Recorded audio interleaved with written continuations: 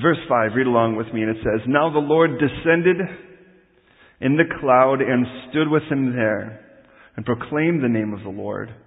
And the Lord passed before him and proclaimed, the Lord God, merciful and gracious, long-suffering and abounding in goodness and truth, keeping mercy for thousands, forgiving iniquity and transgression and sin.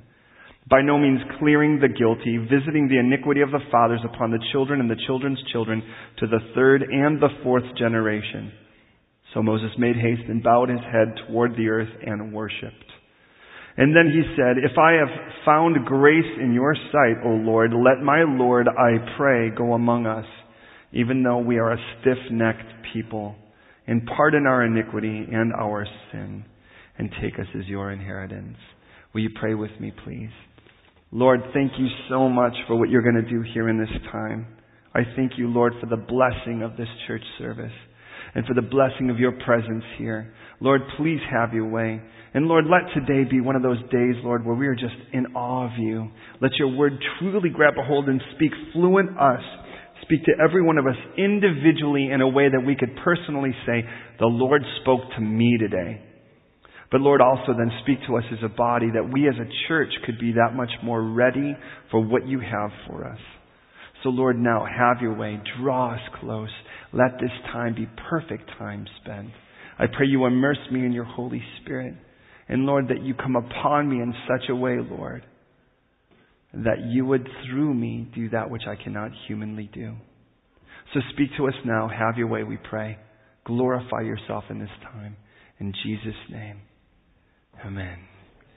I would say today, as I would any, please don't just believe me. Don't just assume it's true because I say it. So search the scriptures. Let the Bible always have the final say. Now this is where we're at in Scripture. We're roughly nearly a year into the time after we've left the land of Egypt. So it's roughly about the 1400s BC, roughly 400 years before David, roughly 1400 years before Jesus will set foot as we know him. During this particular time, it's been a sort of rough go at it. We have left Egypt after God has systematically disqualified everything that is known as God in Egypt. And I want to remind you that the Israelis that lived there had lived there for 430 years. Which means that all they had known is Egypt. All the gods they had known were the Egyptian gods and the stories they had heard from their forefathers. All of the food they had known, all of the practices they had known, they were Egyptian. As a matter of fact, the only person of this mass that had ever been to Mount Sinai before this point was Moses.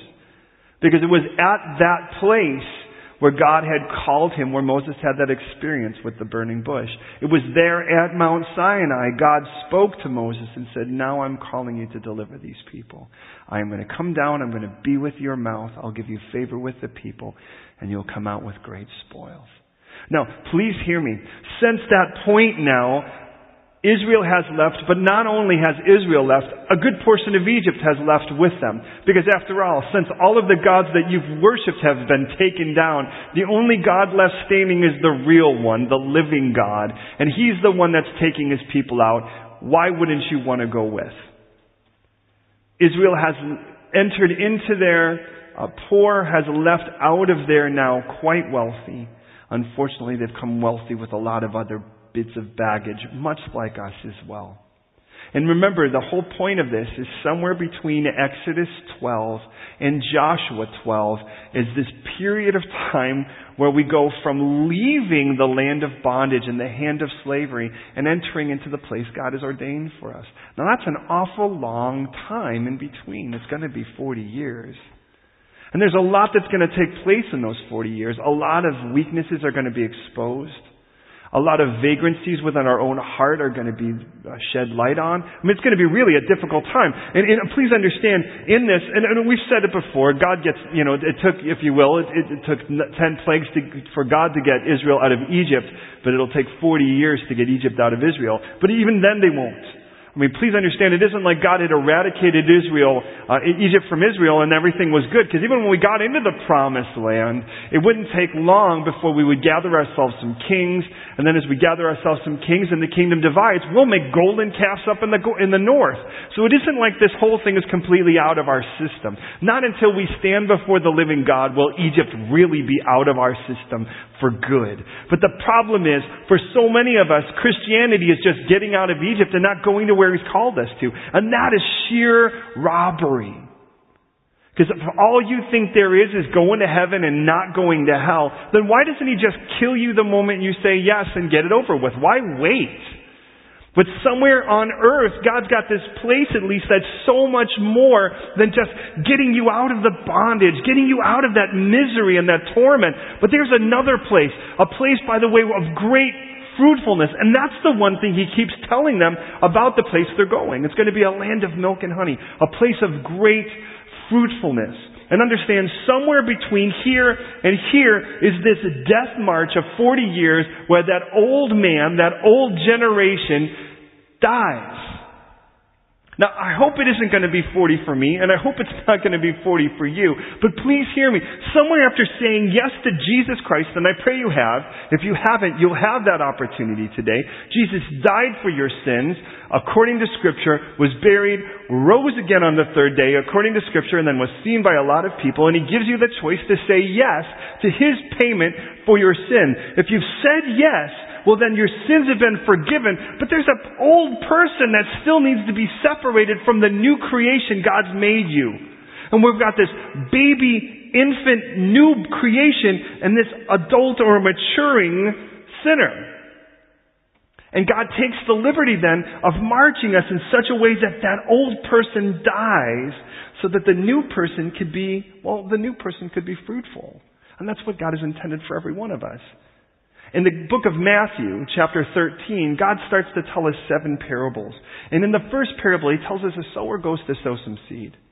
And as the sower goes to sow some seed, the seed is a constant. It doesn't change. The soil types are the variable. He throws seed in 4 different types of soil. I mean, He throws seed on the wayside. He throws seed among short or very thin, rocky soil. And terrace farming is very common in Israel, so it's just very shallow soil. He throws it upon that where there are much weeds, and then He throws it in a good soil. And for that, of those, 3 of them sprout up. So that can't be the difference. Though in the first one, the seed lands, the birds eat it, and it's gone. So it really doesn't do much. But in the other 3, there is some form of reaction. And they all grow some form of roots. They all sprout out a bit. So you can't say that that's the difference. And when we see that, we start thinking, well, isn't it wonderful? We go out, we share the gospel with 100 people, 75 of them respond. Wouldn't it be great if we had that kind of thing? We'd be writing books on evangelism. Could you imagine? But the problem is, of those 75 that respond, and that's just taking the 4 soil types and splitting them into quarters. Of those 4 soil types, the second one, by the way, if you remember, it's very shallow. It's a very shallow response. And because it's a very shallow response, the moment that persecution comes because of the word, it frizzles and dies. And you watch this. Someone that's quick to jump into some form of great emotional experience. They've had some form of holy hallelujah, and I don't want to in any way berate that. Those things are fantastic, but I tell you, here's what happens. You have this emotional experience, and this is what I've learned about emotions. They make a great ignition, but they make a terrible steering wheel. And so what happens, the car gets started, but it doesn't go anywhere. And so what happens is there's this response, and it's like, yeah, that's awesome, and they go, and they shoot up really quick, and then someone goes, do you really believe that book? And they're like, I think so, what's in it? And then they start to tell them, and they're like, I'm not really sure I could, and then they frizzle out. Then there's that third soil type. And in the third soil type, it actually is going to grow roots. But the problem is there are other things that are rooted deeper. There are those things that are the cares and the worries of the world, the deceitfulness of all. In other words, those things that make you look responsible. Because the moment you start getting really full on for Jesus, those that love you are going to flip out. Have you learned that yet? And the best part is that they mean so well that they are driven by that kindness to sit down and to tell you what in the world is the matter with you. And they'll say something like, well, no, I know, I love you, and I say this because I care. But you're turning into like a holy roller. You know, you're turning into like a lunatic. I mean, you're like overboard. You know, and it's like, you know, whatever happened to you when you were like just doing drugs and we were concerned about you getting pregnant, that was okay. This whole like, you know, full on for Jesus thing, now that's a little crazy. We don't know how to deal with that.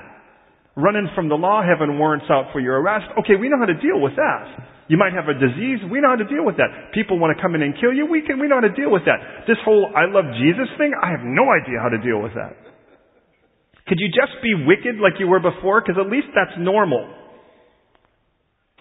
And what happens is there are these weeds that grow up, and it says, and it's a suffocation. And you watch people that were vibrant, and they just get choked, like the end of Othello. And it's just horrible. And you watch that, but the difference isn't the sprouting up. But with the last soil type, it sprouts up, and it says, and it produces fruit. 30, 60, and 100-fold. Please hear me. The difference between here and here, between here and here, is fruitfulness. And by the time we get to John 15, it becomes very evident. He says, look, you got to cling to me if you're going to have fruit. But I've come that you would bear fruit and that your fruit would remain. That you wouldn't just do cool little things and it would create cool little moments and then it would dissipate into nothingness. In other words, like you could kick up dust all day, but I'm actually going to have you move some mountains. Now please hear me, somewhere in between here and here, the old man has to die because the old man already bore fruit, but the fruit was the fruit of death. Here the new man bears fruit of eternal life. I mean, not just you, but other people get affected by your love for God. What a radical thought that is. And here's the crazy part. Some of you will go from here to here to here. Because you came here and you got saved, and as you got saved, you just wanted everything of Jesus, and it was just Jesus, Jesus, Jesus, and you ran over here, and you started telling people about Jesus, and they started asking you questions, and like the man in John 9 and 10 that was born blind, he's like, I don't know. All I know is I was blind and now I can see. That I do know. And they're like, who is Cain's wife? And he's like, why? Are you interested in her? She's married. Who cares? I was blind, now I can see. I was dead, and now I'm alive. I was in bondage, and now I'm free. Who cares about the rest? What about the Inquisitions? I wasn't around. What about the Pope? He doesn't call me. I don't know. And you stop trying to answer all the questions. And you stop thinking that, you know, at that point you didn't care whether people thought you were dumb or not. You were set free. What difference does it make? I'd rather be dumb and free than smart and in bondage. Later on you'll learn this is the most brilliant thing ever. But somewhere in this we better learn who this God is, because if we don't know who this God is, we really won't go from here to here and stay here. And here it is. Now I want to put things into context. Moses has just gone down the mountain after a 40-day romantic getaway with the living God. During that time, God's laid out some beautiful, beautiful things. And Moses is going to come down and hand them to the people. But God says, and we don't read, God said, come on up for 40 days. He just said, come on up. So Moses doesn't know when this thing's over. It isn't like, you know, some kind of football match where you watch the clock ticking. They're just hanging out, and all of a sudden God goes, get up and go. And he's like, why? Why? This is great. And he's like, because the people down there, they've gone out whoring. They've really polluted themselves, and you better get down there. So Moses runs down there. If you remember, and there they are dancing naked around a golden calf, and he has to deal with all of that. Moses breaks the law down at the foot of the mountain. And by the way, fellowship, what else is at the foot of the mountain other than that broken law? The altar. The tabernacle is to be built, but the altar is going to be there at the bottom, not he already built. Please don't miss this. That's because the law is going to be broken there. And it's so that man doesn't have to go up to God. God's going to come down to him. Now with all of that, this is the situation Moses goes back up the mountain for. The people had gone whoring after other gods. They had made a fool of themselves. And he's going to go up there. And God's like, why don't I just kill him and start over? And Moses is like, no. I know you better than this. And I know your reputation better than this. And with that, God says, all right, I'll tell you what. Moses says, look, I'm concerned about what the people will think. And here's a guy that's 80 years old, and if he were proud, imagine if God would have said, I'm going to wipe out and I'll start a whole new tribe, the tribe of Juan. Juan, would you say? Cool. I'm tired of them already anyways. But you go, no. I know you love these people. I know you love these people. Even if the rest of the world should think you shouldn't. Can you say that as you walk through Camden? As you walk through Soho? As you walk through Covent Garden? As you walk through Hackney? As you walk through Brixton? Can you say, regardless of what other people think, I know you love these people. Because I do. And so God says, all right. You're right. Perfect. Well done, Moses. And then Moses throws this zinger. Show me your glory. And I don't know about you, but that's pretty cheeky under the circumstances. A moment ago, God's like, let's wipe out everybody. And now Moses says, show me your glory. The mountain has trembled. Lightning has flashed from there. The cloud has descended. The whole thing has erupted and lit like fire. And he wants to know his glory. And I think, haven't you seen it yet? Of all of these magnificent things that are taking place on the top of the mountain where you are, Moses knows there's more. Please hear me. Please hear me. And I'm going to say this, and I don't want to ever split people on this, but this is when I have to in this. If you were ever raised in a Pentecostal background, you've been there. And that is, you've seen the fire, you've felt the wind, whatever, the fresh wind and the whole thing. And somewhere down the line, you know there's got to be more than this. There's got to be more than this experience. There's got to be more than the ground shaking and me barking or screaming or whatever, and us slapping each other and us and doing laps or whatever it is that we want to do. There's got to be more than that. And he goes, okay, God, who are you really? Did you ever get there? I've been there. Because I know there's got to be more to this than this. And God says, well, I know how people evaluate glory. I mean, you know what? You do it by looking at faces. You do it by getting reputations. But you also do it by our names. And he goes, you know what, Moses? Look, you can't see my face and live. Not yet. Because when you see my face, you're going to die. And I don't have a new person to give you yet. That'll happen after the cross. Then you can see my face all you want because I'll kill the old guy and give you a new one. I like that. But beyond that, please hear me. He goes, if you really want to see my glory, and this is where we were last week, right? He says, I want you to come alone because this is something we need to do, you and me. But not only that, I really want you to come with a clean slate. I want you to deal with the broken law. I want you to take that broken law and I want you to present yourself to me as a lawbreaker. And I want you to come with a clean slate. And as you come with a clean slate, let's talk. I am going to pass by, cover your face, and declare my name. And what you'll see is my back. And you think that's weird. God wants to show me his back. And I think it's not weird at all. It'd be God saying, memorize that back. Because you're going to be following me for a while till we get to that cross. Memorize that. So who are you? I'll tell you who I am. It's all in my name. Everything. Now, fascinating, the difference between the glory of God and anyone else, it's actually opposite. If you think of the things that would make you glorious, more than likely they would be things that would focus entirely only on you. Intellectual qualities, talents, your social skills. Whatever those things are, your looks, your strength. But everything that God does to identify himself involves relationship. Never forget that. God doesn't say, here, mighty, all-powerful, all-knowing, the things we could easily ascribe to him and should. But if you really want to know who he is and not what he is, it all involves relationship. And if I'm going to call myself a Christian, and you're going to call yourself a Christian, and we're going to call ourselves a Christian church, it has to revolve around relationships. Because if this is about competition, about who's the whatever the best or who's the whatever, then we are robbing ourselves of what it really looks like to identify with the living God who says, this is what I'm like here. 13 things he's going to say here, and we'll develop those. But please follow me with me now as we look at them. And my prayer in all of this is normally when I look at these, I always do a so what. I don't know if you do this, where you're kind of like, well, so what? How important is this information? Obviously, it's fundamental. But also in the aspect of it, sometimes I'll negate it and go, but does my lifestyle really preach the opposite than this? Well, here it is. The first of them. Verse 5 again. Now the Lord descended in a cloud, stood with him there. Moses has climbed the mountain. He's there with his blank tablets, waiting for the Lord, and he's come alone.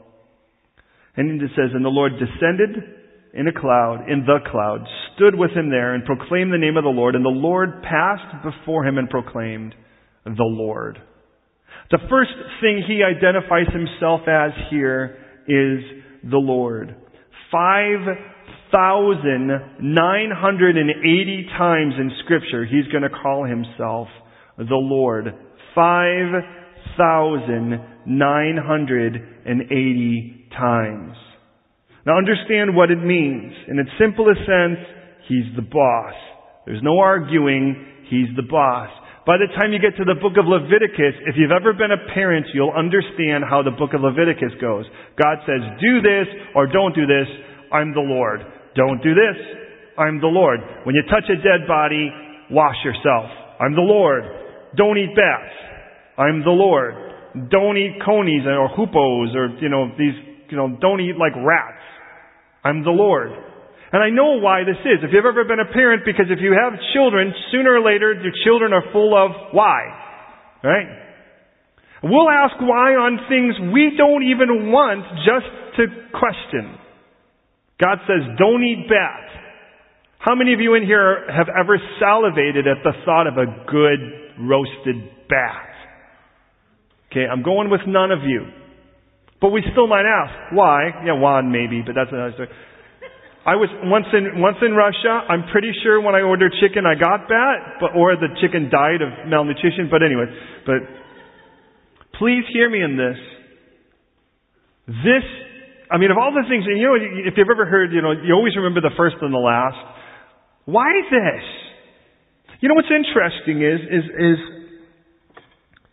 how much we shirk past this for the other.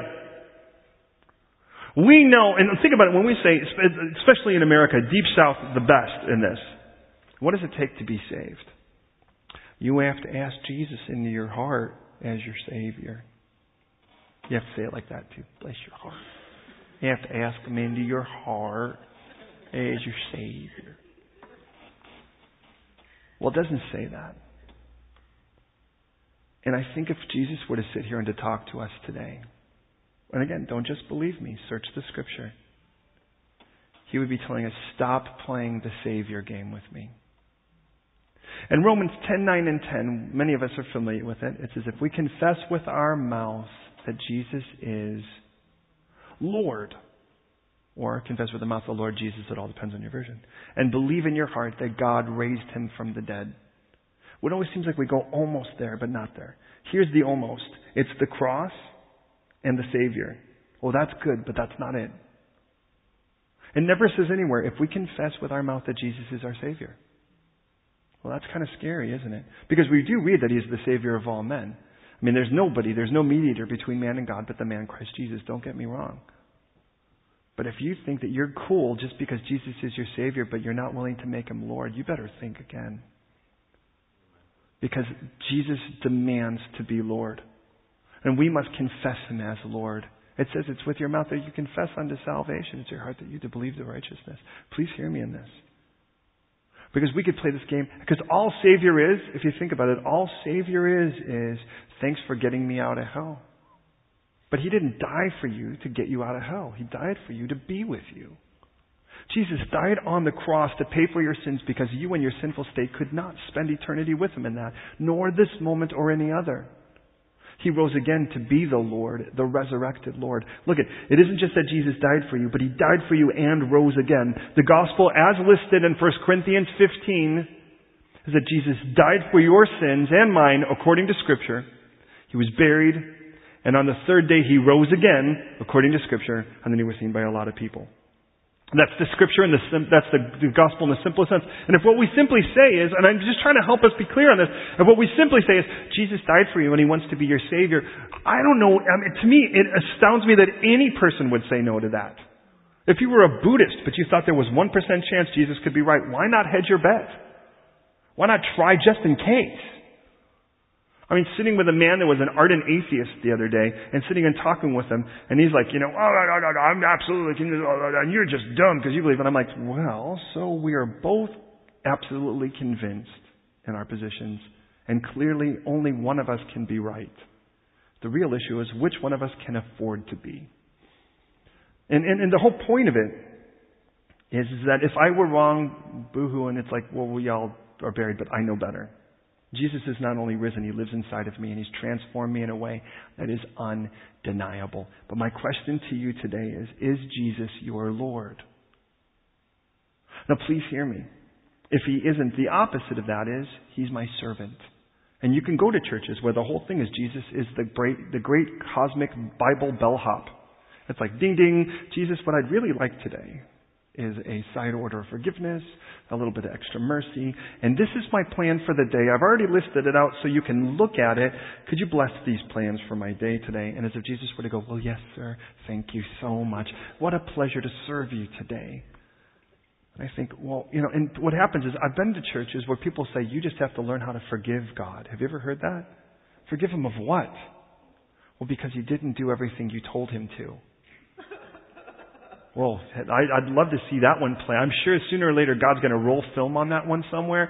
But if I'm going to watch it, I want to watch it from a distance. And here's the whole point. Is this God is the God who holds the entire universe in the expanse of His hand. All of this He's in the hollow of this hand. And said 2 words, and light was. He said 5 words, and the universe came into existence. And that's the particular guy that you're going to think is going to just sit down and do whatever you tell him to? You really think you know what's best for your life? I don't. He does. No one knows me better. He actually has cataloged every atom in my body. Every hair on my head. Now for some of you that's more work than me, but just the same, He knows them all. All 17 of them. He's given them all names. Now hear me. If this is the first of it, we can't get much beyond, and we'll never get from here to here if we don't let Him be Lord. Because we'll be too busy telling Him what to do than listening. And prayer is not laying out your list before God. The word proseuchomai literally means to set yourself before God's goodwill. It is to cast yourself to say, what do you have for my life? If Jesus demonstrated at the cross and in the garden what it really meant, it's we say, not my will, but yours be done. When His disciples said, teach us how to pray, or teach us to pray, remember right in the middle of that, your will be done on earth as it is on heaven. And if I can't make Jesus Lord, then I should start getting back to why in the world I've entered this in the first place. When you go, well, that's a little rougher. There are a lot less people who will say yes to that, but at least you'll know who's in your camp. Second of them, the Lord God. Used 538 times. Why the Lord God? He already said the Lord. Is He being redundant? Redundant, saying the same thing? I find this interesting. The difference between simply the Lord, which is His position, and the Lord God is His power. See, I won't take a show of hands just in case you may have worked for somebody else in the church. But without a show of hands, how many of you, just think about it, have worked for a boss you were absolutely convinced you knew a whole lot more than they did? You could have done their job better. You don't have to show hands. Don't show hands. Just, you kind of know. Or a boss that meant well but didn't have the wherewithal to actually get the job done. They have great plans, but in the end of it all, they were just blessed nincompoops. The Lord is your boss. The Lord God tells us that not only is He the one who is the boss, but He's the one to whom all power, all wisdom, all light and life are ascribed. You see, it's one thing for you to surrender yourself to the hands of one who is stronger than you. But it's another thing to surrender yourself completely to the one who is infinite in wisdom, infinite in power. God doesn't just have the very best intentions for you. God actually has the power to make it happen. So when we start telling God, do you need my help? Then we're not showing that He's the Lord God in our life. Does that make sense? Lord, I know this is your plan, but it isn't happening the way that makes sense to me. So I think I better help you. Now, we may not say that, but we do it. Have you ever informed God in your prayers? You're like, Lord God, in case you've forgotten, tomorrow's the deadline. Lord, this needs to happen, and can I just say now? Lord, if this doesn't happen now, you know what's going to happen. You're smart. Like, we have to fill God in on the information as if God's handling other things, and then all of a sudden it's like Gabriel comes and goes, and throws a little like sticky note down. Oh God. Oh, sorry. Sorry. I was planning this. I didn't realize it was today. Okay. Really, is that the case? You know what's interesting is that the more I try to help God, the more I get in His way. Have you known that? And here's the funny thing. God's still going to get His work done. The only difference is He's going to have to step on me to get there sometimes.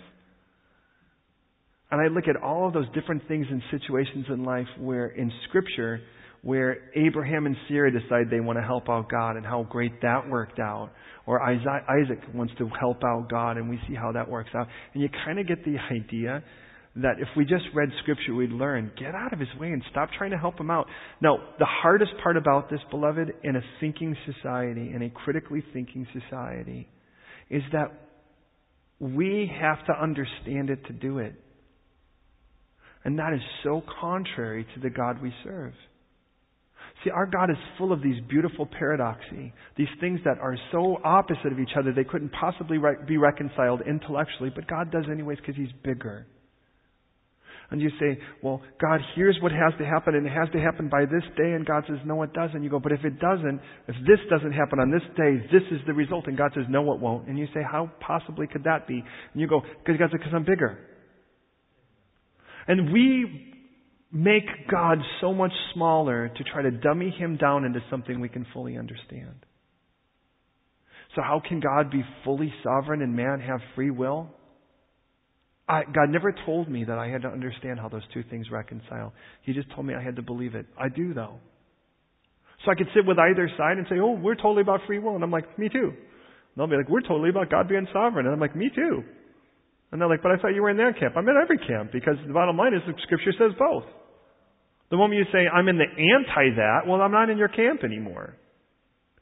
God's so smart He can be totally in control. And He can still make you responsible for your choices. And the beautiful part about it is, I don't have to figure that out because I'm not running the universe. Praise God. And so the Lord says, here's my plan for your life. And you're like, that sounds awesome. And God, it's like God telling you, my plan is to get you to China. And you go, awesome. And He says, no, let's go west. And you go, excuse me, west is the opposite direction. And we say that, of course, because it doesn't make sense to us, right? Because it's illogical and we're informing God. And God's like, yeah, I'm aware of that. And He never breaks His sweat because He knows we're already going to ask Him and challenge Him on these things. And all of it, you ever have things where you know God's put something in your life, but something looks like a radical step away from it? And then all of a sudden, after all of that, you go, this just makes no sense whatsoever. And God goes, I know. Now you have to lean on me and not on your own understanding, huh? And you're like, I don't like that. And God goes, that's real faith. So if God were here, and I know He is, can I just say to your own heart and to mine, He's saying, can I reintroduce myself as your Lord and the Lord God? And we go from His position and His power now to His personality. Merciful, gracious, and long-suffering are the next three. Interesting, the word merciful, and we're going to get a few of these words, by the way. The word here is the word rachum. Can you say rachum? Rachum, by the way, is not the most common word for mercy. The most common word for mercy is chesed. Like, for instance, Beth Chesed. When you think Bethesda, the house of mercy. Beth meaning house. Beth Chesed, the house of mercy. Chesed is the most common word for mercy.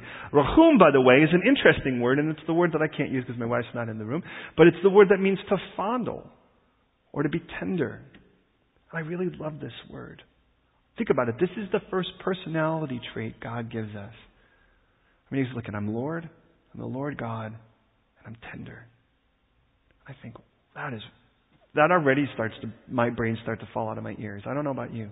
Because someone who is Lord, okay, I kind of get that, but someone who's Lord God, who can speak and splinter the cedars of Lebanon, who can speak and the entire universe erupts into some form of cosmic blast, but quiets himself into a still small voice so my brain doesn't explode in my ears. And then somehow in all that can be tender. My favorite verse, or one of my favorite verses in Scripture, one of the 45 that I would call my life verse, is Zephaniah 3:17. And in it, right in the middle of it, is this beautiful statement, because he says, the Lord your God, in your midst, mighty to save. It says, He will delight in you, quiet you with His love, and then rejoice over you with singing. What a God is that? That would, I mean, to hear God sing, what kind of song would He sing if you could hear the song He sings over you? As a songwriter, I know what it's like to sing because I'm in love.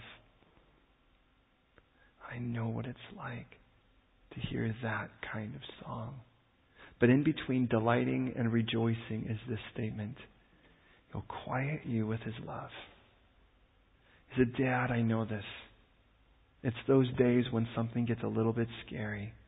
Your daughters are a little younger than they are now, and to not embarrass them. It's a bad dream. It's a thunderstorm. It's a whatever. It's an earthquake. It's something that's happened that's really freaked them out. And with all due respect, they don't run to mom. Anyways, they run to dad. And I do know this. And it's like, this isn't everyone, but I've known at least in some relationships it seemed fairly common that often a lady will quiet and try to calm with words. A man will try to calm with a look and a touch. At least that's how it works in our house. So you have a mom going, be calm, calm down. Well, good luck with that. And that's just, not me. On the other hand, I'm just like, come here. We won't say anything. I'm just going to hold you so you know that everything's okay. And that's the idea when it says in Zephaniah 3:17, He'll quiet you with His love. I mean, not just make you feel good about yourself with His love. Make you feel important because of His love. You ever have times when the whole world just seems like it's just going crazy and everything seems like it's on top of you and it's spinning and all the walls in the room are getting closer and the ceiling is dropping and little pins are coming out like something from an Indiana Jones thing or whatever, and you're just kind of feeling like everything's getting smaller and you're just like, I need some form of solace at this moment. And then you go, God, please. And it's just like He grabs you and just holds you and everything gets quiet. And you're like, I forgot about this. Well, see, He couldn't do that if He wasn't this word. Can I introduce you to my God? He's the Lord. And He's the Lord God. And He's tender. Oh, He can be rough and tough. There's no doubt about it. And that's the opposite. And that becomes the problem. Think about it, beloved. If my lifestyle dictates a different God, because the different God will be a God that is rough and gruff and irritated. And when I come to Him, He's like, oh, you again? You said you'd never do this. Is that the God you think you know? Well, that's not the God of Scripture. Not only is He merciful, but He's gracious.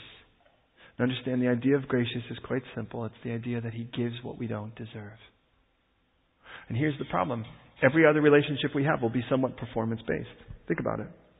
And if it's performance-based, that means that the better you do, the more you get. And then you've got a God who wants to give to you simply because He loves you. And now I've learned this. There is a behavioral aspect to it. But I can tell you from experience, there have been several times when I've had gifts in my room to give to my children. But they've misbehaved and thus have not received those gifts at that time. But I don't take the gifts back. I just wait. I figure sooner or later they have to behave, right? And when they do, then it would be nice to give them the thing that I've been waiting for. But understand, it wasn't that their behavior brought me to go get something. It was already there. It was given because of kindness. It wasn't given because they earned it. Nothing you have that's good has been given because you earned it. Nothing that I have that's good has been given because I earned it. My wife, my children, this church, this ministry, unfathomable how good God is. But none of it can be earned. Not a single bit of it. because He just loves to give. So the opposite then is that God keeps score. The harder I work, the more He'll give me.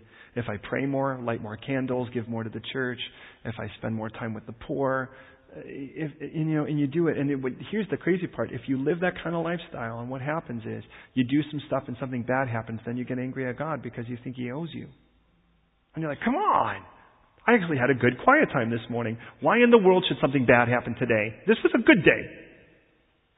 And if you start thinking through, you're thinking, oh, He's probably paying me back from yesterday because yesterday wasn't so good. Gracious and then long-suffering. 2 words for long-suffering literally means He has a long nose. Isn't that great? Or long nostrils. Yeah, how about that? And the idea apparently is if you have a short nose, you have a quick temper. But we get the idea. Nostrils, by the way, were associated with anger. And the idea where God says that He'll flare His nostrils or fire comes from His nostrils.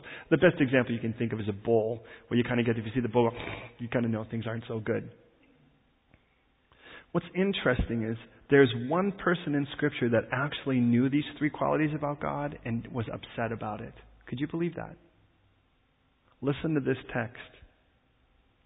So he prayed to the Lord and he said, Lord, was it not what I said when I was still in my country? Therefore I fled previously to Tarshish, for I know that you are a gracious and merciful God, slow to anger and abundant in loving kindness, one who relents from doing harm. Do you hear that? That's why we get so troubled at Jonah, because Jonah knew these qualities about God, and he knew that this God would be merciful, tender to the untender, gracious to the undeserving, but you can't be gracious to the deserving or it wouldn't be grace. Long-suffering to the trying. And who more so than Nineveh, those fish slappers, those mean, nasty people who used to skin people alive and drag them from meat hooks. Clearly those people deserve hell. And that's why when God said, Jonah, I have a message for you to see some people delivered. The largest revival in all of Scripture, bigger than the book of Acts. The largest revival in all of Scripture. More people repent at one time under a guy who's upset about it than anyone else in Scripture. And the guy's upset about it. He's like, oh, come on. I knew this. That's why I didn't go. Because I knew you'd save him. Could you imagine if we thought that? Because I think other people think that of us, and that's why we don't share. But he knew that God was merciful. He knew that He was gracious, and he knew that He had a long nose, which, by the way, apparently is a good thing. Thank you very much. Next 2. Abounding in goodness and truth. And by the way, God cannot display His long suffering unless we try it. Now, I'm not telling you to do that. That's not a command, go out and try God's patience. I'm just here to let you know, you will whether you know it or not. All that means is that you are actually not going with the program as quickly as you think you should. The good news is you can't frustrate a God who knows everything. You frustrate someone who's expecting something and didn't get it. That frustrates you. You thought that the rail replacement bus would take you all the way down. Coincidentally, it only took you 2 stops and dropped you off in the middle of nowhere. I'm not bitter. I'm just saying coincidentally or whatever, hypothetically. That's frustrating. And you turn to your daughter and say, it's all right, it's an adventure. While inside you're going, oh, come on. No, follow me in this. God doesn't do that because you're not surprising Him. You're like, God, I just promised I'd never. And if God were frustrated, He wouldn't be long-suffering. Listen to this statement by Paul. Another life verse. 1 Timothy 1:15 and 16. This is a trustworthy saying that deserves full acceptance. That Christ Jesus died to save sinners, of whom I am the worst. Arche, like archangel. Primary. I'm the president of sinners.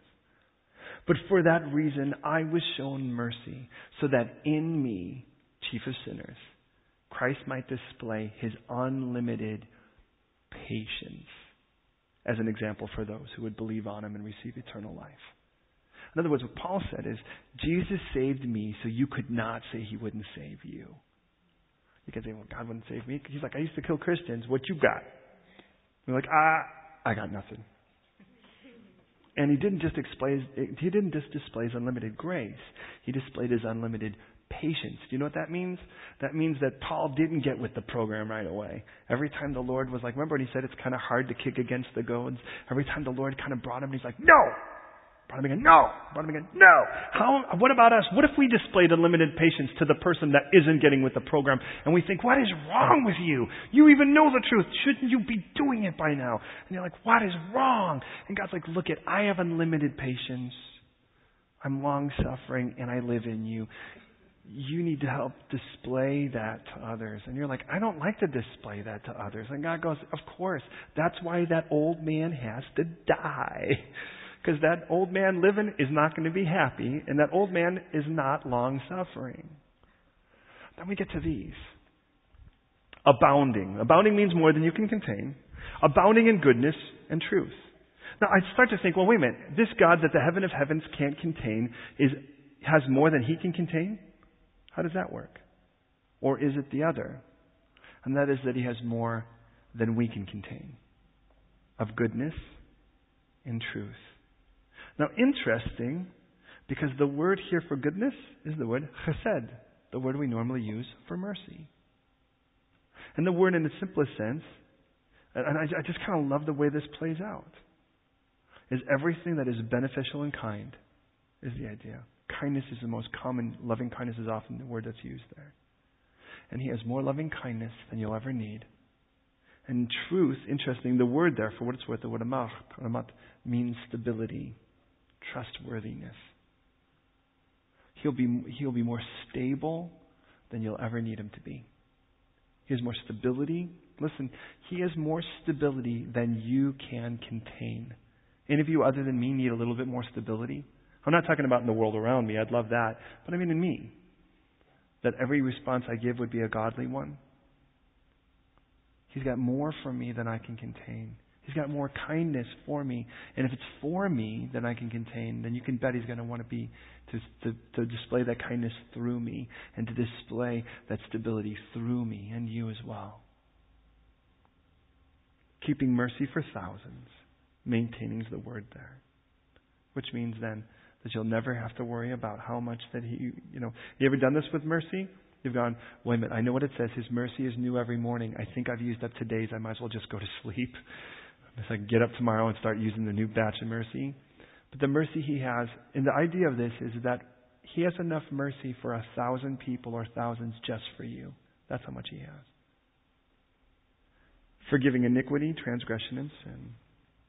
Here's a very easy word, especially if you're from America, those of you who've come today that are. The word for forgive in Hebrew is the word nasa. And it literally means to lift off.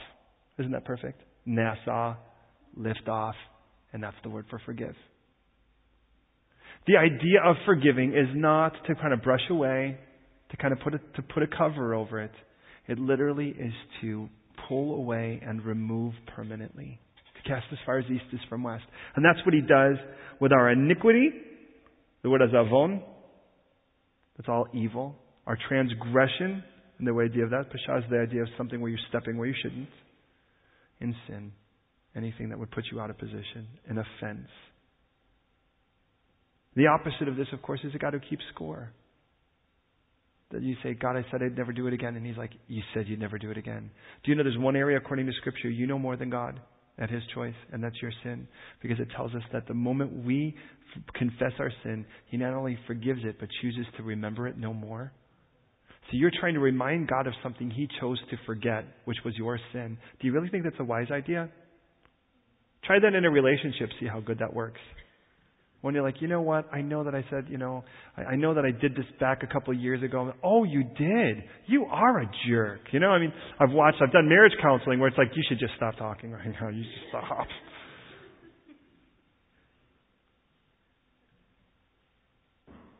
In Scripture it says in 2 Corinthians, whoever is in Christ is a new creation. You are perpetually being made a new creation. Praise God for that. And to forgive literally is to remove and choose to remember no more. You never have to worry about forgiving 70 times 7 because every time is the first. So, He forgives all of our revolt, all of our evil, all of our sin or offenses. And then we read, by no means clearing. And notice how the guilty is in italics. Do you see that? What that means is it's added to the text to give clarity. In the simplest sense, what God says is that this will still have to be punished. And by the way, can I just say, here's one of those beautiful things. We're almost done. Please hear me. This is one of the most beautiful things about why our Christianity is the only religion on earth that's right. Isn't that radical to say? Please hear me. Because it's the only religion where all of the sin and the wrong gets punished, and yet every human being can receive mercy. Because everywhere else, if you were just to say, well, you did all these things wrong, but forget it, you've done nice things, you still never punish the wrong. But if you punish the wrong, then how do you actually let the sinner go free? God in His brilliance, because He's really God and He's really smart and He's the real one, of course had that whole thing figured out. And that's simple. I will punish that on the only person that could actually receive it other than the person who committed it. And that would be someone who had no sin. And that's what 2 Corinthians says when it says, God made Him who had no sin to be sin for us, that we might become the righteousness of God through Him. Now please hear me in this. If every religious leader that ever claimed to be anything stood in a line and you asked, okay, how many of you want to be my Savior? How many would step forward? One. If you would ask, how many of you want to be my Lord? How many do you think would step forward? Many.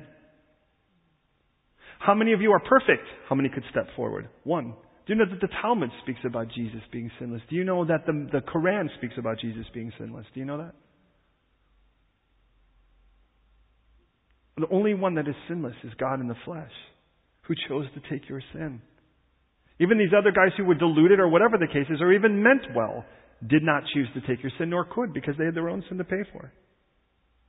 But my God in His brilliance took both. Took the mercy seat and offered punishment for all of the sin, and therefore forgives iniquity and sin, all our evil, all our revolting, and yet still that by no means just clears it away. It must be punished, and He punishes it as well. Then we get to this last thing, and you start to think, this is a little bit odd. Look at it with me. It is by no means clearing the guilty. And it says, visiting the iniquity of the fathers upon the children and the children's children up to the third and fourth generation. Now stop. The writer of this book, God, assumes you've read the first 33 chapters of this book, and of course the last 50 from Genesis. Before it isn't like you closed your eyes, stuck your finger in and started to read this. If you had read up to this point, you read in the book of Exodus chapter 20. And in chapter 20 verse 5, when God laid out that law the first time, the Ten Commandments, in it He says this, visiting the iniquity to the third and fourth generation of those that hate me. There's a thing within the church that's called a generational curse. Perhaps you've heard of it. The danger is it doesn't fit within Exodus 20 verse 5. Hey, a generational curse works fine as long as you don't love God. If you hate God, that makes sense to me. And the idea of it's simple. You're an alcoholic, it's fairly likely that your children are going to learn how to be alcoholics. If you're sexually perverse, fairly likely your children will learn how to become sexually perverse. I mean, those kind of things happen. I don't like them. We live in a fallen world. And anyone who hates God should expect it. Now, the opposite of that's simple. My sin is an island. Nobody's ever affected by it. I can do it alone, privately, and no one will know. We should learn better. There is no sin you can do that doesn't affect other people. Because if nothing else, it just makes you less open to God leading. Because you are already hardening your heart by doing it in the first place. Please hear me. The moment you turn to Christ, you are a new creation and you have a whole new spiritual DNA. Don't tell me that my kids are going to be visited for the sin that I had before I came to Christ. Praise God they weren't. If I believed that, I would never have had children. There's no generational curse for me. You know what there is with me? There's a generational blessing for me. That's what there is. I know that God has already planned. Think about what happened when he blessed Abraham, and then he says, you know what, for Isaac, for your dad's sake, I'm going to bless you. And then Jacob, think about the yuts Jacob was. And he's like, yeah, but for grandpa's sake, I'm going to bless you. And then Israel becomes what Israel is. And he goes, yeah, but for the sake of Abraham, Isaac, and Jacob, I'm going to bless you. And then David, and he goes, but for the sake of your forefathers, I'm going to bless you. And then after David, he has all of these horrible children. And he goes, but for the sake of your father, David, I'm going to bless you. And understand in the idea of that, it is like, I know that the more that I surrender myself to the living God, remember, the difference between here and here is fruitfulness. And if the root is good, the fruit is good. Does that make sense? And the beautiful thing is that God didn't just take me and kind of polish me up a little bit and make me like a bonsai. He yanked me out and became a whole new thing here. And this whole new thing is planted in Christ. I expect great fruit because He is the root. I expect my children to be blessed. I expect my wife to be blessed. And it isn't because she married me. It's because who I married, and that's the living God. Beloved, please hear me. By the time we're done here, and we're near there now, Moses' response should be our response. Now, I don't know what kind of God you thought you came into here. Maybe one you thought, if I show up at church today, God will give me a nicer day. Maybe you thought if I actually gave more in the tithe box, God will give me that car I've been praying for, or the job that I've been looking for, or that house I've been applying for. But if you really think you're trying to deal with God, you've lost the God of grace. I don't do anything to get anything out of God. He's done enough. He stopped doing everything for me for the rest of eternity. He's already done more than I can repay. But I do things out of the fact that He loves me. And everything is out of that love that He's done for me. That love that He's given me. Or the grace He showered me with. So I look and I think, now wait a minute, do I know that God? That is the Lord, and the Lord God. Because all those other qualities just show me why it's so wonderful that He's my Lord.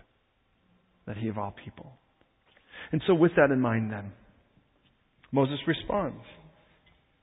So Moses then made haste, and he bowed his head toward the earth and he worshipped. This is the response that Moses did. Is when Moses saw this God. Now, you know what's interesting is God didn't have to flex. He didn't have to shake the mountain. He didn't have to send fire down. He didn't have to glow and ignite and blow up everything in front of him. He didn't have to murder all of his enemies in front of him in a moment like this, or kill. Just say murder. He didn't have to do any of that. God didn't have to flex and watch giant muscles pop out of His arms. All you had to do was tell Him who He was, and it brought Him to worship. And just knowing that God was enough to say, you know what? You're awesome. I already know you're infinite. But to know this is who you are and not just what you are. And in that moment of worship, He says this. In the moment of worship, God says, hey, can I tell you this is worship? He said, if I found grace in your sight, if you really are about giving me what I don't deserve, then can I just ask this? Please go with us. I mean, I know we're stiff-necked, but would you please forgive our iniquity and sin as you promised? And make us the one thing you really want. Could you please? And you know how it ends? God says, attaboy. That's what I want. As we go to prayer, let me ask you again. Have you accepted the gift of Jesus Christ today? Have you accepted His payment on the cross for your sins and His resurrection to be Lord of your life? Or are you still banking on the fact that it's just enough to say, I went to church? If you have said yes to Jesus Christ, will you pray with me? God, take me from just the land of bondage. Deliverance isn't removal. And take me to the place, Lord, where you make me fruitful. But in that, the old man must die, and I'm good with that. Will you pray with me? Lord, I thank you so much for being a God who loves us so beautifully and desperately. I thank you, Lord, for being a God who has revealed your personality, not angry and bitter and irrational and unpredictable and scorekeeping, but tender and kind and forgiving. But with all of those things, Lord, you still demand to be Lord. Because we could just, if all you gave us was your personality but not your position, we'd say, well, then you should serve me because look, you're going to forgive me anyways, and you're going to be kind and nice and tender. But you are Lord, so you deserve our surrender. We can't tell you how to reinvent us, but we can surrender and say, Lord, we put our lives in your hands knowing it's in the best hands they could be in. And so, Lord, I pray right now, even as Moses came with a clean slate and said, all right, Lord, now write upon this as you wish.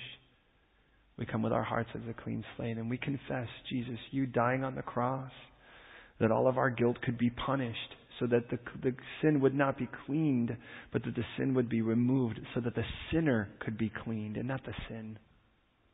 Sin will be filthy. But you sent Jesus to die that all the sin could be punished. All the guilt could be punished. All the shame could be punished. Thank you. And so for that I say yes, Jesus, thank you for being my ransom and my Savior.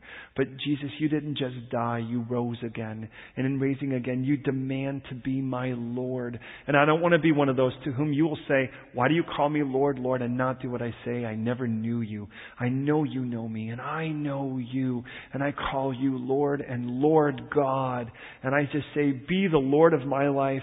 Have total say, and take me, Lord, from a place that's from bondage, Lord, that's been, Lord, but better yet, to a place of great fruitfulness now. Don't let me stay and walk in this life, Lord, somehow just wandering in between. But Lord, take me to that place where you've ordained, a place of great fruitfulness. And I commit myself to you, Lord, and I just say, Jesus, I'm yours. Father, I surrender myself to you, and I say, have me. I belong to you. And if you agree, I ask you to say, Amen.